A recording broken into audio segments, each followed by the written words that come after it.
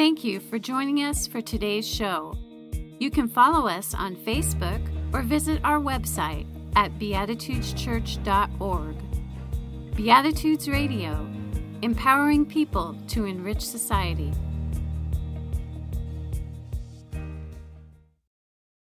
Look at us in here in the sanctuary, and to all of those who are joining us online. What a wonderful and challenging year it has been, but what an exciting opportunity we have ahead of us to think and imagine and birth something new into the world. So it is good to be here. First, I'm going to provide a reading, a quote, and then we'll go into scripture. I had the opportunity and the information, and I failed to make use of it. I don't know what an inquest or a court of law would say, but I stand condemned in the court of my own conscience to be guilty of not preventing the Columbia shuttle launch disaster. The bottom line is that I failed to understand what I was being told. I failed to stand up to be counted. Therefore, look no further. I am guilty for the allowing of the Columbia Space Shuttle to crash. And that was a quote from the launch integration manager, N. Wayne Hale Jr., after the Columbia Space Shuttle explosion, which ended up killing 7 astronauts. And now our scripture reading comes from Proverbs 1, verses 20 through 33. Out in the open, wisdom calls aloud. She raises her voice in the public square. On top of that wall, she cries out. In front of the city gate, she makes her speech.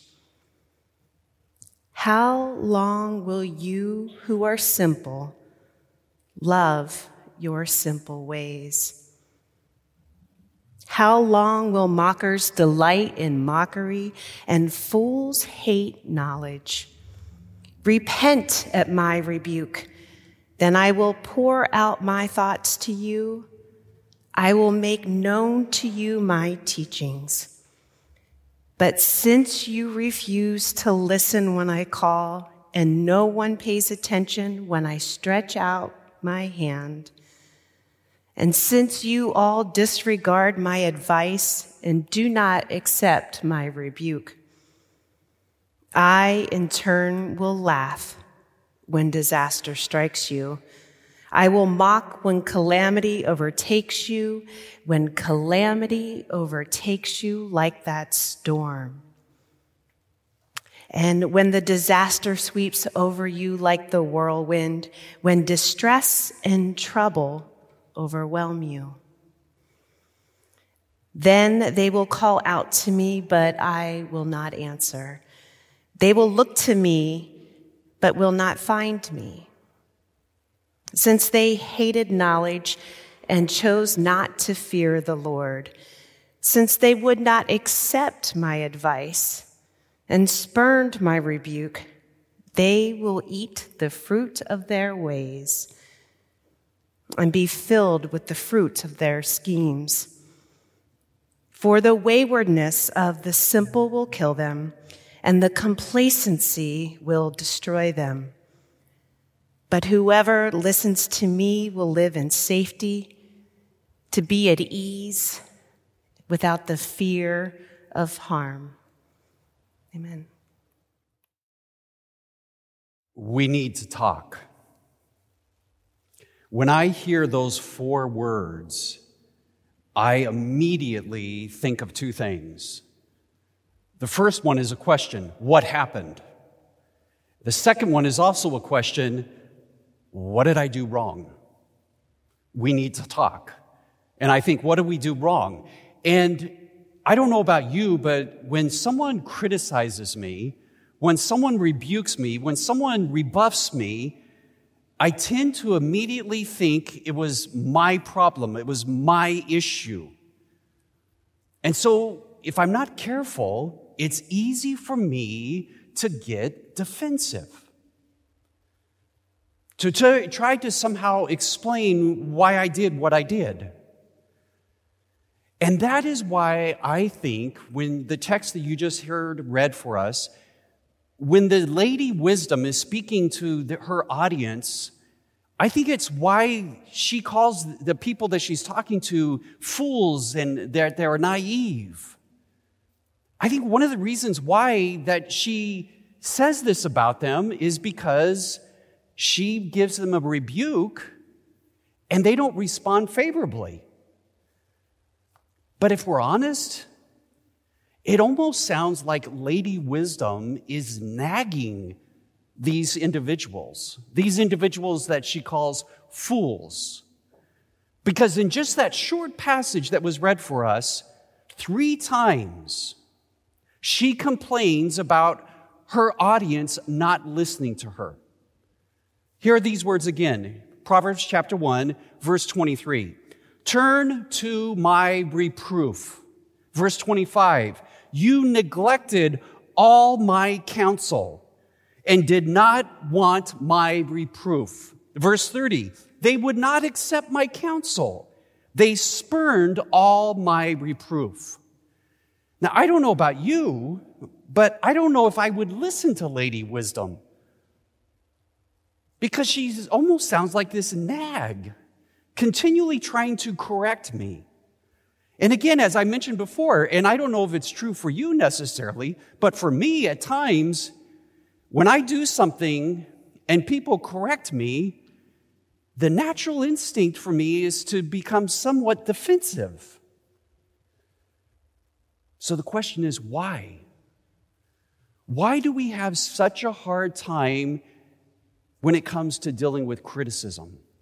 When someone tries to correct us when we've made a mistake or we've made an error, what is it about our psyche that makes us respond this way?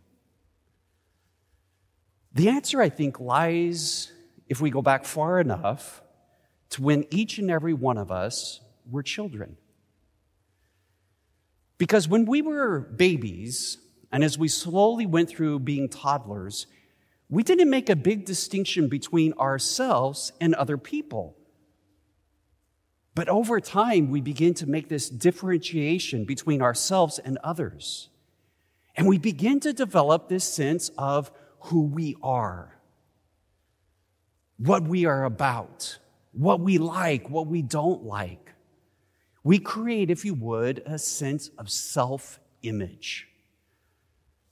Now, what's amazing, and I don't know if you will have the courage to admit it, but studies have shown that when we look at ourselves, we actually feel pretty good about who we are. For example, the majority of us believe that we are above average when it comes to 3 areas compared to others. Now, this is not the time to turn and look at each other and see which ones that you're thinking you're above average about. But there's 3 areas. Number 1, intelligence.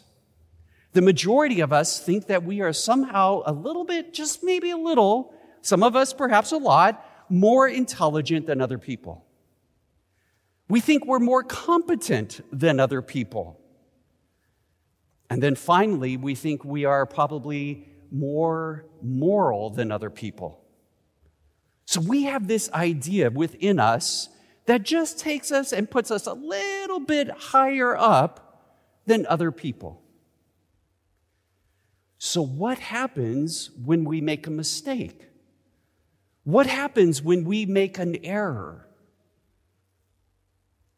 Well, it creates what is called inside of our minds cognitive dissonance. Well, what does that mean? Cognitive dissonance is a mental sense of disconnection. Because, for example, if I have this image of myself that I am intelligent, I am competent, I am moral, and I do something that goes against one of those three areas, it creates this disconnect. How do I resolve that? What's amazing about our brain is that all of this happens subconsciously. We're not even consciously aware of it. Our brain automatically knows how to kick it in. And it creates this disconnect. And we can't live with that very long. You can't sleep very good at night if you feel this disconnect, this sense of inner turmoil, this tension. So we have two possibilities to bring about a sense of tranquility to our minds again. Number one, we could admit that how we see ourselves is wrong. That we're not as smart as we think we are. We're not as competent or talented as we think we are. And we're not as moral as we assumed that we were. That's option number one. Option number two is we can come up with a sense of excuse, a sense of self-justification. Perhaps you have done this yourself. For example, you're on your way to work and you cut someone off and they honk at you. Well, whose fault is that? Well, it's their fault, right? I mean, who in the world drives the speed limit? Right? You don't go 35 into 35. Everyone in Phoenix knows that. You just don't do it. So they're going too slow to begin with. And number two, why are they in the fast lane rather than the slow lane? So it's really not our fault. And the reason why we're having to be in such a hurry was because what happened at home that delayed us, well, that wasn't our fault either. If my partner had just put the keys back where they belong, I would have been able to find them and I wouldn't be running behind. So this is what our brain does when it comes to when we make a mistake and we feel a sense of correction, either from inside ourselves or from other people. We immediately try to deal with it in those two ways. Either we re-examine who we are and say, I'm not as intelligent as I thought, I'm not as talented or moral as I thought, or I come up with an excuse to justify my behavior. Guess which one we tend to do? That's why it's so hard for us to deal with criticism. Because it really taps in to our sense of identity. So when Lady Wisdom goes around and is rebuking all these individuals, no wonder they don't listen to her. She's attacking them, their true sense of who they are as individuals. But there's a problem that arises if we allow that to continue to happen. One of the things that takes place when we do this self-justification and ignore the criticism from other people when it is justified is that impacts our relationships with others. Now, I'm going to ask you a question, and for those of you who are physically here, do not raise your hand. But do you know of someone who is never wrong? Who is never willing to say, yeah, my bad, I'll take responsibility for that. Who never apologizes? What kind of a relationship do you have with that person? Is it close? Is it intimate? Or is this almost this sense of tension that always resides? You see, if we are not willing to admit that we make mistakes, then we're going to have difficulties in our relationships with other people. And so that's one of the first things that happens if we allow our minds to continue to come up with excuses to justify when we've done wrong. The second problem is that when we do this behavior of self-justification, is it creates a ripple effect. If you look at the screen right now, you'll see a triangle. And the little person up above is me, with no hair. Now, let's say that I walk in to a class and I have to take this exam.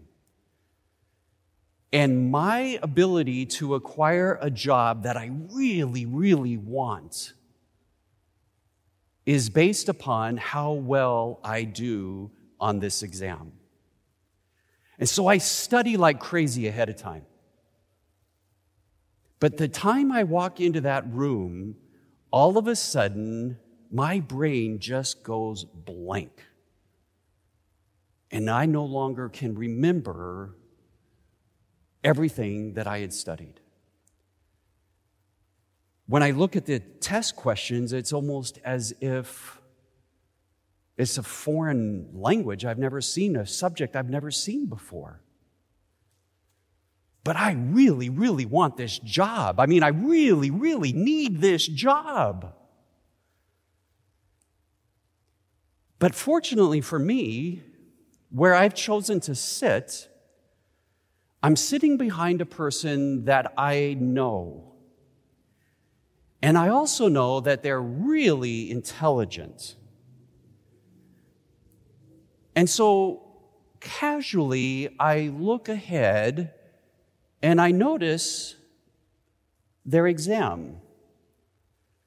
And I also happen to notice that this person writes really large. So now I have a choice to make. I can look at their test, their exam, and I can cheat. Or I shield my eyes and just try to make the best of it. But I really need this job. So at that moment, I have to make a decision. And the decision I make will determine which side of that triangle I'm going to come down. If I choose to cheat, then more than likely, psychologists tell us that when I walk out of the room, guess what? My view of cheating has been diminished. I mean, come on, let's just be honest with each other right now. Everyone cheats. Remember that guy in the fast lane that was going the speed limit? That's what we're supposed to do. But we all know we should go faster. How many of us, when it comes to our taxes or other areas of our life, we just do a little bit of cheating? We're not quite as honest as we could be. So in our minds, we're justifying it, and we really need that job. So when we walk out of the room, our view of cheating has slightly shifted. Our morals have taken a hit. So the next time we hear about someone cheating, we're not going to be as critical toward them. And the next opportunity that we have to cheat, we're probably going to take advantage of it. And the guilt that we felt won't be as strong. Now, what happens if it goes the other way and I choose not to cheat? Well, when I walk out of that room, guess how I view cheaters? They're terrible people. They're dishonest. That's the problem with society right there, is we have too many people who cheat. I'm the kind of person then that's going to go down on the corner and tell people, you got to quit cheating. I become the zealot because I took a stand. How we respond at that moment in making our decision is going to have a ripple effect on how we continue to live our lives. And if that moment, maybe no one else knows that I cheated other than myself, but in order to get my brain back in this sense of peace again, I have to be able to bring about peace by either justifying my behavior or changing how I see myself. The reality is very few of us would, if we cheated, would walk out of that room going, yep, I'm a cheater. I'm a cheater. We won't do it. And the third problem is when we're not ready or willing to receive criticism, is that it affects our sense of self-growth. We don't grow as from our mistakes. In the culture in Japan, when a person makes a mistake, they are not criticized. They are seen as people who are willing to learn from their mistakes. A psychologist was in Japan one time and walked into a classroom and noticed this young boy at the chalkboard working on a math problem. And he would work on it and then step back, and his teacher would look and say, "No, that isn't right." He would go back and he would work on it. He didn't start crying. He didn't get upset. The kids in the classroom, they weren't making fun of him. They weren't laughing. And if it took 30 to 40 minutes, it was okay. And when he was done, the classroom erupted in applause because this young man had learned something from his mistakes. Unfortunately, if you walk into a classroom here in America and the kid keeps making the mistakes, people get uncomfortable. Kids begin to laugh. They begin to make fun of each other. Because in our society, when you make a mistake, when you make an error, people see that as a moral flaw in your character. So no wonder we don't like to be criticized. But Lady Wisdom walks around criticizing them, correcting them.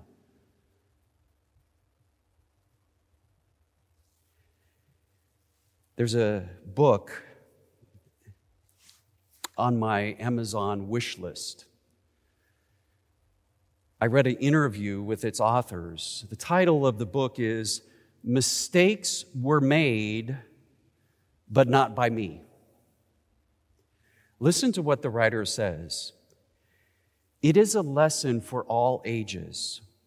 The importance of seeing mistakes not as personal failings to be denied or justified, but as inevitable aspects of life that help us to improve our work, to make better decisions, and grow." And maybe that's why Lady Wisdom is going around the city shouting out loud for people to wake up and quit making the mistakes they're making. Because she wants them to grow as individuals. Listen again to that reading by N. Wayne Hill Jr., 1981, when Columbia Space Shuttle blew up. This man could have remained silent. He didn't need to say a word. But he knew he had made a mistake. Listen again what he says. I had the opportunity and the information, and I failed.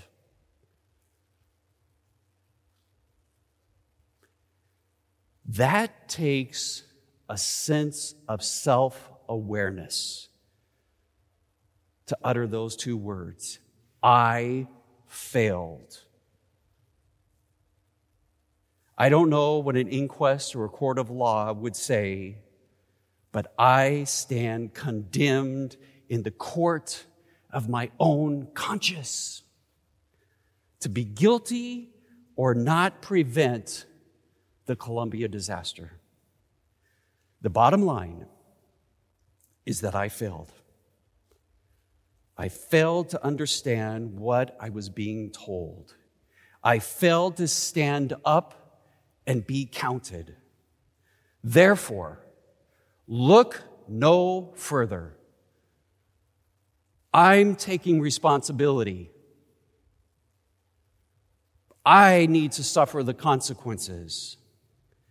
I am guilty.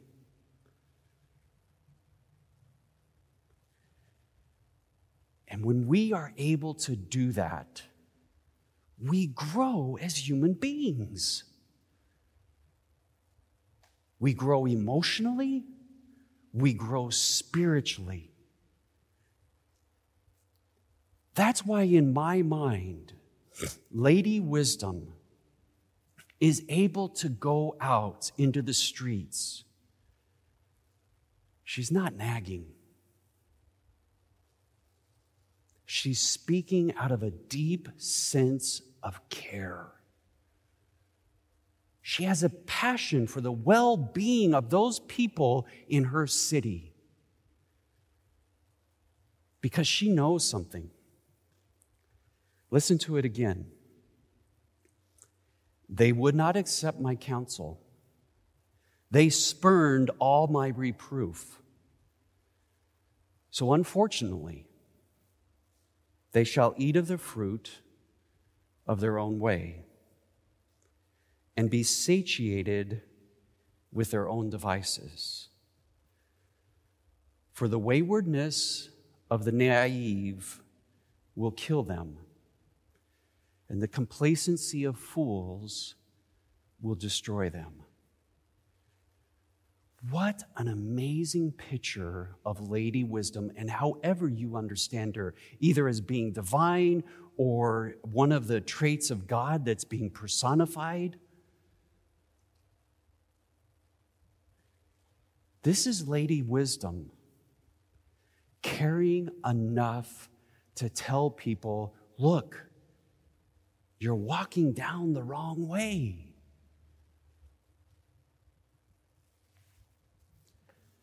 There's a parable in the Far East about an American who arrived.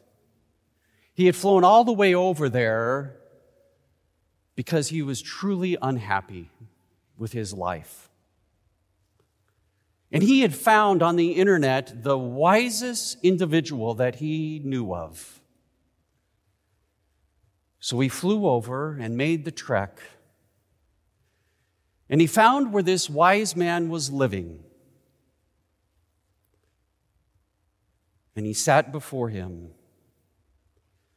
And what seemed like eternity, there was just complete silence. And finally, the wise man said, "Why are you here?" And the American spoke up and he said, "I'm unhappy. And I want to be happy. Please, wise one, teach me, how can I be happy?" And the wise man again remained silent for what seemed like a long, extended period of time, but probably was only a matter of seconds. And the wise man took his eyes off the ground and he looked up at him and he said, "The key to happiness, good judgment. And the American looked at him and said, yes, wise one, that is why you are wise. So tell me, how do I receive the gift of good judgment?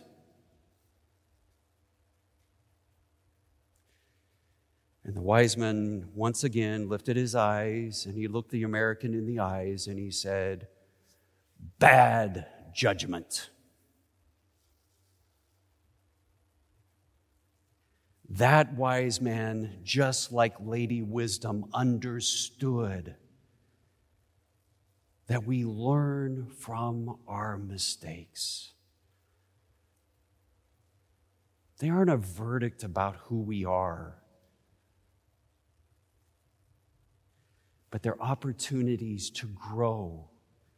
And as we grow, it makes a difference in the quality not only of our lives, but all of those around us. So ask yourself this coming week, reflect upon in your mind how you will respond to when you make a mistake. Perhaps others will know of it and will criticize you, rebuke you. Perhaps the criticism and the rebuke will only come from yourself. But you get to decide how you will respond. Lady Wisdom is asking you to be wise and to learn from your mistakes. Amen. Thank you for joining us for today's show. You can help us to continue this program by making your donations at beatitudeschurch.org/online-giving.